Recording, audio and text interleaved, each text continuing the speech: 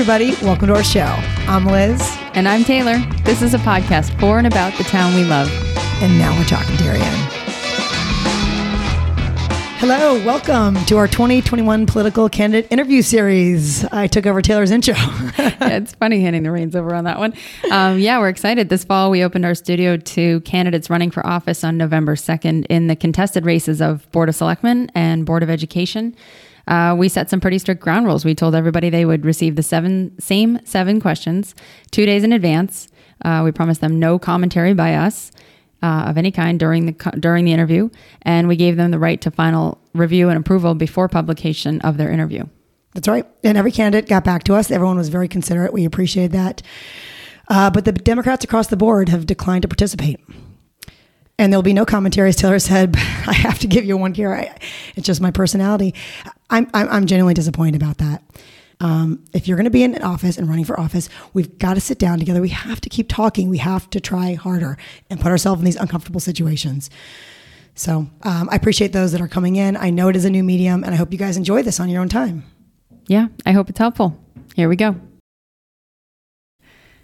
Hello, today is October 11th, and today we have Marcy Minnick with us, a candidate for the Selectmen's race. Hi, Marcy. Hi, girls. Good to be here today. Yeah, thanks for coming in the studio. This is fun for us to get to interview you guys because it's a different medium. You know, we saw the LWV, right? Was that it? League of Women Voters. I know you guys all went on that, and then I know you guys are hopefully can do stuff in the newspaper, but this is another medium. So Thanks for coming on. Sure. And the more people that get to hear the voices and educate themselves on voting this year is best for the community. So glad to be here. Appreciate it. All right. You want to kick it off, Liz? Yeah, I'll kick it off. I like that. Let me go right and start drilling you here, Marcy. Sure. First question here, pretty basic one, but going right to it. Why do you want to be selectman? So I've got involved in legislative government a couple years back and became very passionate about the process and certainly passionate about working for constituents. And when the RTC started to put together a board of candidates, I knew right there that there was a hole in my demographic of younger constituents in town. So I wanted to add some diverse representation to that. And with my background and what I do professionally, as well as who I am in community, I knew this was a good opportunity and that I could be a real voice for the people of Darien. I like it. Wait, by the way, Marcy, have you been involved now in government for a while? So I've been on the RTC here in town, the RTM here in town for that's a representative town meeting. Representative town meeting, which it's like Darien Congress. Nothing goes past. Nothing gets passed in this town without going through that body. Okay. I've been part of that now. I'm going in my fourth year. I've been on planning, zoning, and housing, which is a pretty active committee. Certainly over the last few years, we've been doing a lot of work with a lot of the growth in town and a lot of the policies that could possibly coming down from Hartford. So it's active, and that kind of got me very much engaged. But on a larger scale, I'm on a committee. I own a manufacturing company in Milford, and I've been very active in legislative and policy making for small businesses, and in particular in the manufacturing sector. So when I got engaged in that association, I became part of their legislative committee, and that took me to Hartford quite a bit to really be a strong voice for the manufacturing sector and small businesses. So that's where my passion started. I started to see policies that we're making. I started to see the impact of what it was like to have a professional voice and how that can kind of, make some real differences. Excellent. And that you kind of treaded into it already, but our second question is, what makes you most qualified for this position? So I am a CEO of a multi-generational manufacturing company. I've been working for our family business out of Milford, which we are a CNC manufacturing company. What that is we don't really have a product line. We just have a bunch of really different companies, larger sector companies that will reach out to us and have them manufacture certain parts or components to whatever their body of whatever they're making. So I took on that role about 7 years ago when my dad stepped off. And it's a very challenging time. It's a challenging time to run a business in Connecticut. It's a challenging time to be a manufacturer in Connecticut. One of the largest challenges that we have is how do we bring this into the next generation? We had an outward migration of people that were in the manufacturing industry, in particular, machinists. They moved to other states because the cost of living is so much lower and the need for their skill is so much higher. So they've left, and we stopped training in the trade schools and in the regular high schools. So the body that's coming out of new employees is small. That gives me a unique challenge because I have another generation that's moving out. So how do I make sure that I attract the best of the best when there are such limited numbers of those candidates that are out there? So I started to, like I said, really lobby and go into the different trade schools and go into the different high schools and try to recruit the next generation. There was also a huge shift in technology over the last 7 years, which many people don't know, but just think about your iPhones, or just think about your TVs, or just think about your electronic systems that you have in your homes, how much they have advanced. Well, the same thing is happening in machining. We've gone from basic CNC machining to now things like 3D printers and or robotics. So I've had to keep abreast of the changing business climate, the changing manufacturing climate, which I think is very parallel to what's happening here in Darien. There's a tremendous amount of change that's happening, and you really need somebody who's able to navigate that change and understand the benefits and understand the challenges. Thanks, Marcy. That's great. Welcome. Yeah. It's really neat to hear about your business too. Number 3, what is your plan to address the flooding our community has experienced recently? Sure. So I think one of the important things is for everybody to understand why these floods are happening. Darien has kind of got a unique, land layout. We have 5 different bodies of water that all feed into our Long Island Sound, which makes a lot of our land in flood zones, and those flood zones are starting to expand what was, a flood zone 40 years ago as a result of what's happening with climate change and what's happening with the increased rain. They've changed and they've become larger and much more impactful.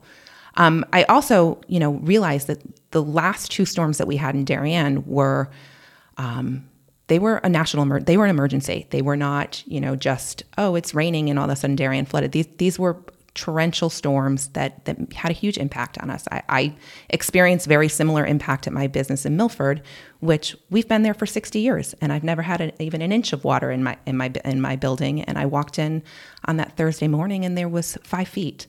So, wow. I am incredibly sympathetic and compassionate for those who have been affected by this, and it's personal to me as too. So I can start by saying that. Second, something definitely needs to be done.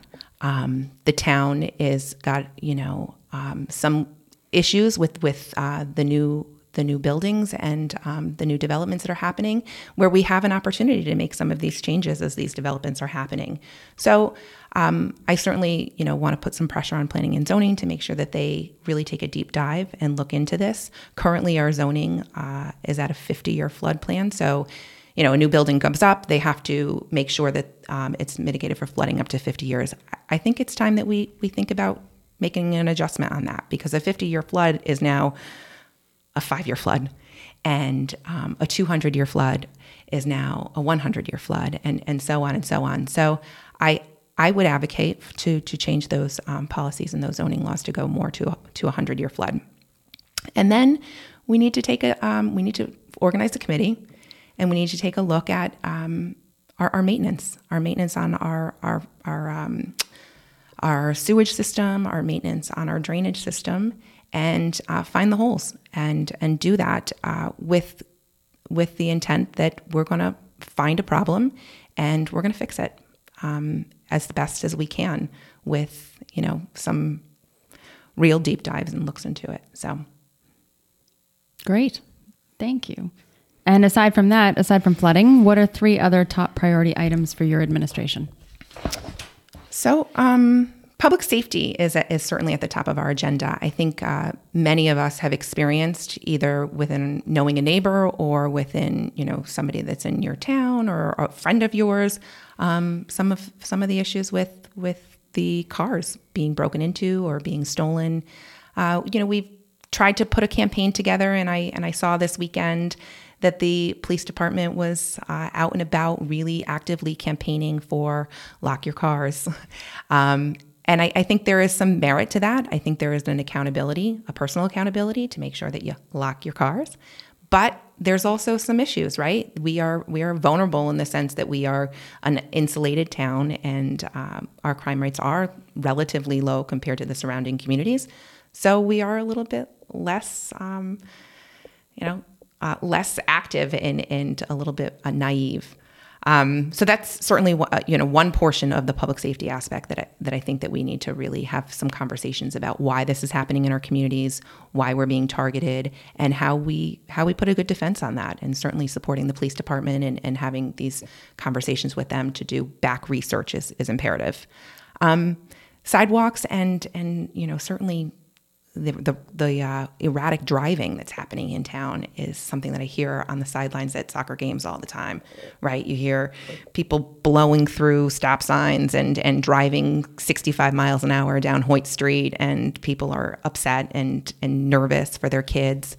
We've seen a huge increase in walkers and bikers in town, certainly over the last 18 months, because people have become accustomed to not doing carpools, and they say to their kid, just walk. And I love that. I love that in a community. It's healthy living. But I don't think that the drivers have really responded to that just yet. So that's a second campaign that really needs to happen. We really need to look at and keep people accountable for irresponsible driving. And then certainly the safety of our families and the safety that they feel on all different measures. We've had this, fantastic influx of new families moving into town, and certainly an influx in minority families that are moving to town. And we've had some deep issues that have transpired over the last 6 months that are difficult conversations and eye-opening conversations for so many families, certainly my own. Being a family of color, my husband is Black, and I have certainly biracial children. It's been top conversation in our house since the George Floyd, the George Floyd incidents, and we keep talking, and we keep thinking about the impact of our community, and we keep thinking about the impact of us as a family, and how we could address them, and how we can have open dialogue and open conversations.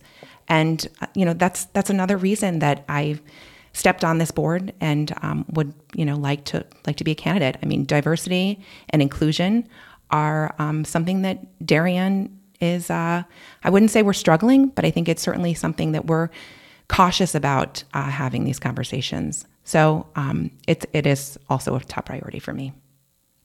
I like that. Thanks, Marcy. It's nice to hear. I'm going to shift gears here. Sure. And ask you about marijuana. Would you support marijuana being sold in Darien now that it's legal? Sure. So currently, right now, there is a moratorium on the sales of marijuana in Darien. I understand it's legal. It's a recreationally legal substance now. But Darien doesn't really have the right zoning laws to allow this distribution in our town. And, going forward, they will have the opportunity to make those decisions. And I think that with more research, we can come up with what's the right fit for Darien. As of right now, it's not an option. We've got laws within our moratorium that are stopping that from happening. And when that moratorium expires, and the conversation needs to happen, I think planning and zoning, along with constituents, will make that decision. Thanks.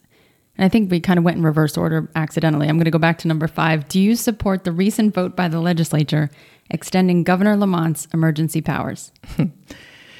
So I understand when these executive powers first came in order back in, March, and then they were extended again, I think, in I can't remember. March 2020? March 2020 is when they first came in order. And then I think again, and that summer, they were thus again extended.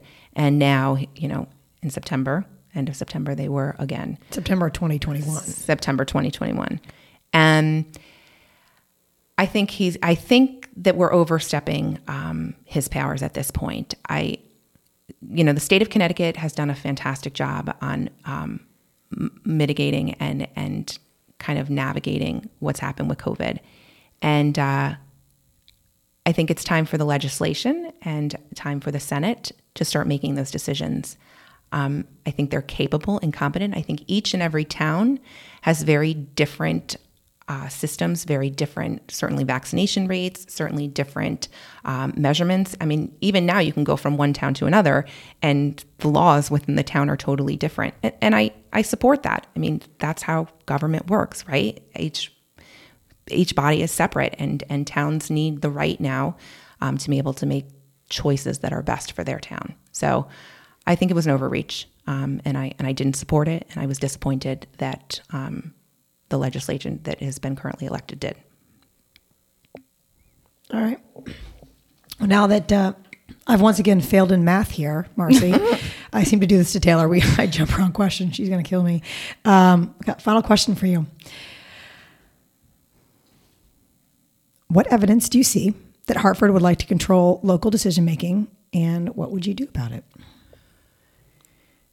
So we saw a lot of policy and a lot of legislation that came down, in the last 2 years at the legislative body that were certainly of concern.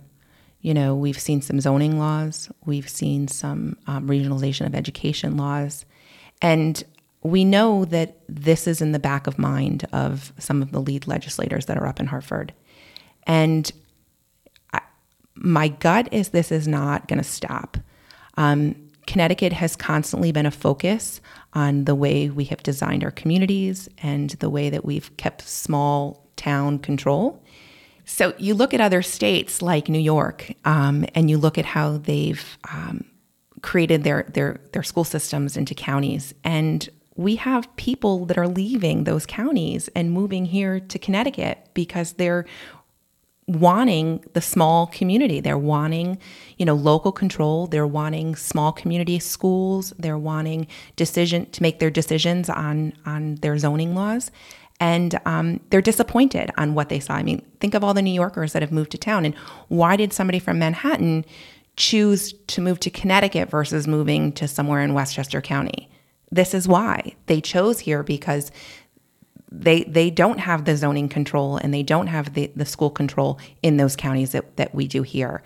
So it's dangerous. It's dangerous, and I can't think of any areas that it's been successful, and certainly not for a town like Darien where we are very strategic and very intricate and very thought-provoked when we make these decisions for our communities. But have you seen evidence of that, though, in your time you've been on the RTM, you said, for 4 years? Have you seen evidence of Hartford trying to? Well, I said that a little bit earlier. There has been plenty of bills in the last 3 months that are showing that that is the intent. That is what is happening. There's an overreach, and Hartford really wants to take a deep dive into Darien and mix with our structure. So 3 years, you mean, maybe? 3 years, yeah. Last, what did I say? 3 months. The last 3 years. I mean, we've been, even at the business level of things, policies that have been made for small businesses are an overreach that are coming from Hartford. We just went to bat for another bill that kind of was an overreach of Hartford on family businesses that we worked adamantly on kind of changing the trajectory of it. And hopefully they're listening, right? Hopefully they're listening.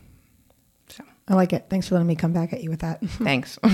Yeah. And now, the floor is yours. Do you have any final statements before we wrap this up? I just, I want to go back to what I kind of talked about with the issues of diversity and inclusion in town. I hope people had the opportunity to read my op-ed, because this is certainly an area that brings a sensitive topic to my family. And I know there's people within our community that are hurting right now and confused over who Darien is and what we stand for. And I want to take this opportunity to say that Darien is and will continue to be a welcoming community. We adore and we are very excited about the diversity that is coming to town. And we are embracing and want to be inclusive and certainly having our community learn more about our neighbors. You know, I envisioned what's going to happen with the new developments downtown and what a beautiful asset that is to the community. And as I've been, having conversations with friends across the aisle on both ways, like, how do you view this space? What do you see happening? And I just, personally, I view it as a real place to have community outreach. I mean, a couple of weeks ago, a wonderful woman in town, an artist, Nobu, had put together a small art presentation and rolled out a new diversity program here in town. And I see all the fine work that's being done by the YWCA. And I hope that we could continue to do that. There are so many opportunities for learning and experience and cultural growth. And, as a selectman, that is going to be my focus to bring that to the table. And we have this great space to be able to do it. I mean, whether there's art presentations or cultural experiences, food trucks and stuff that we can really bring the community together to teach our children and to teach ourselves that diversity is a beautiful thing, and it's a great learning experience for all of us. So awesome. Thanks, Marcy. You're welcome. Thanks for being with us today, and we wish you the best of luck. Thank you. Thanks for having me today, ladies. Yeah, good luck.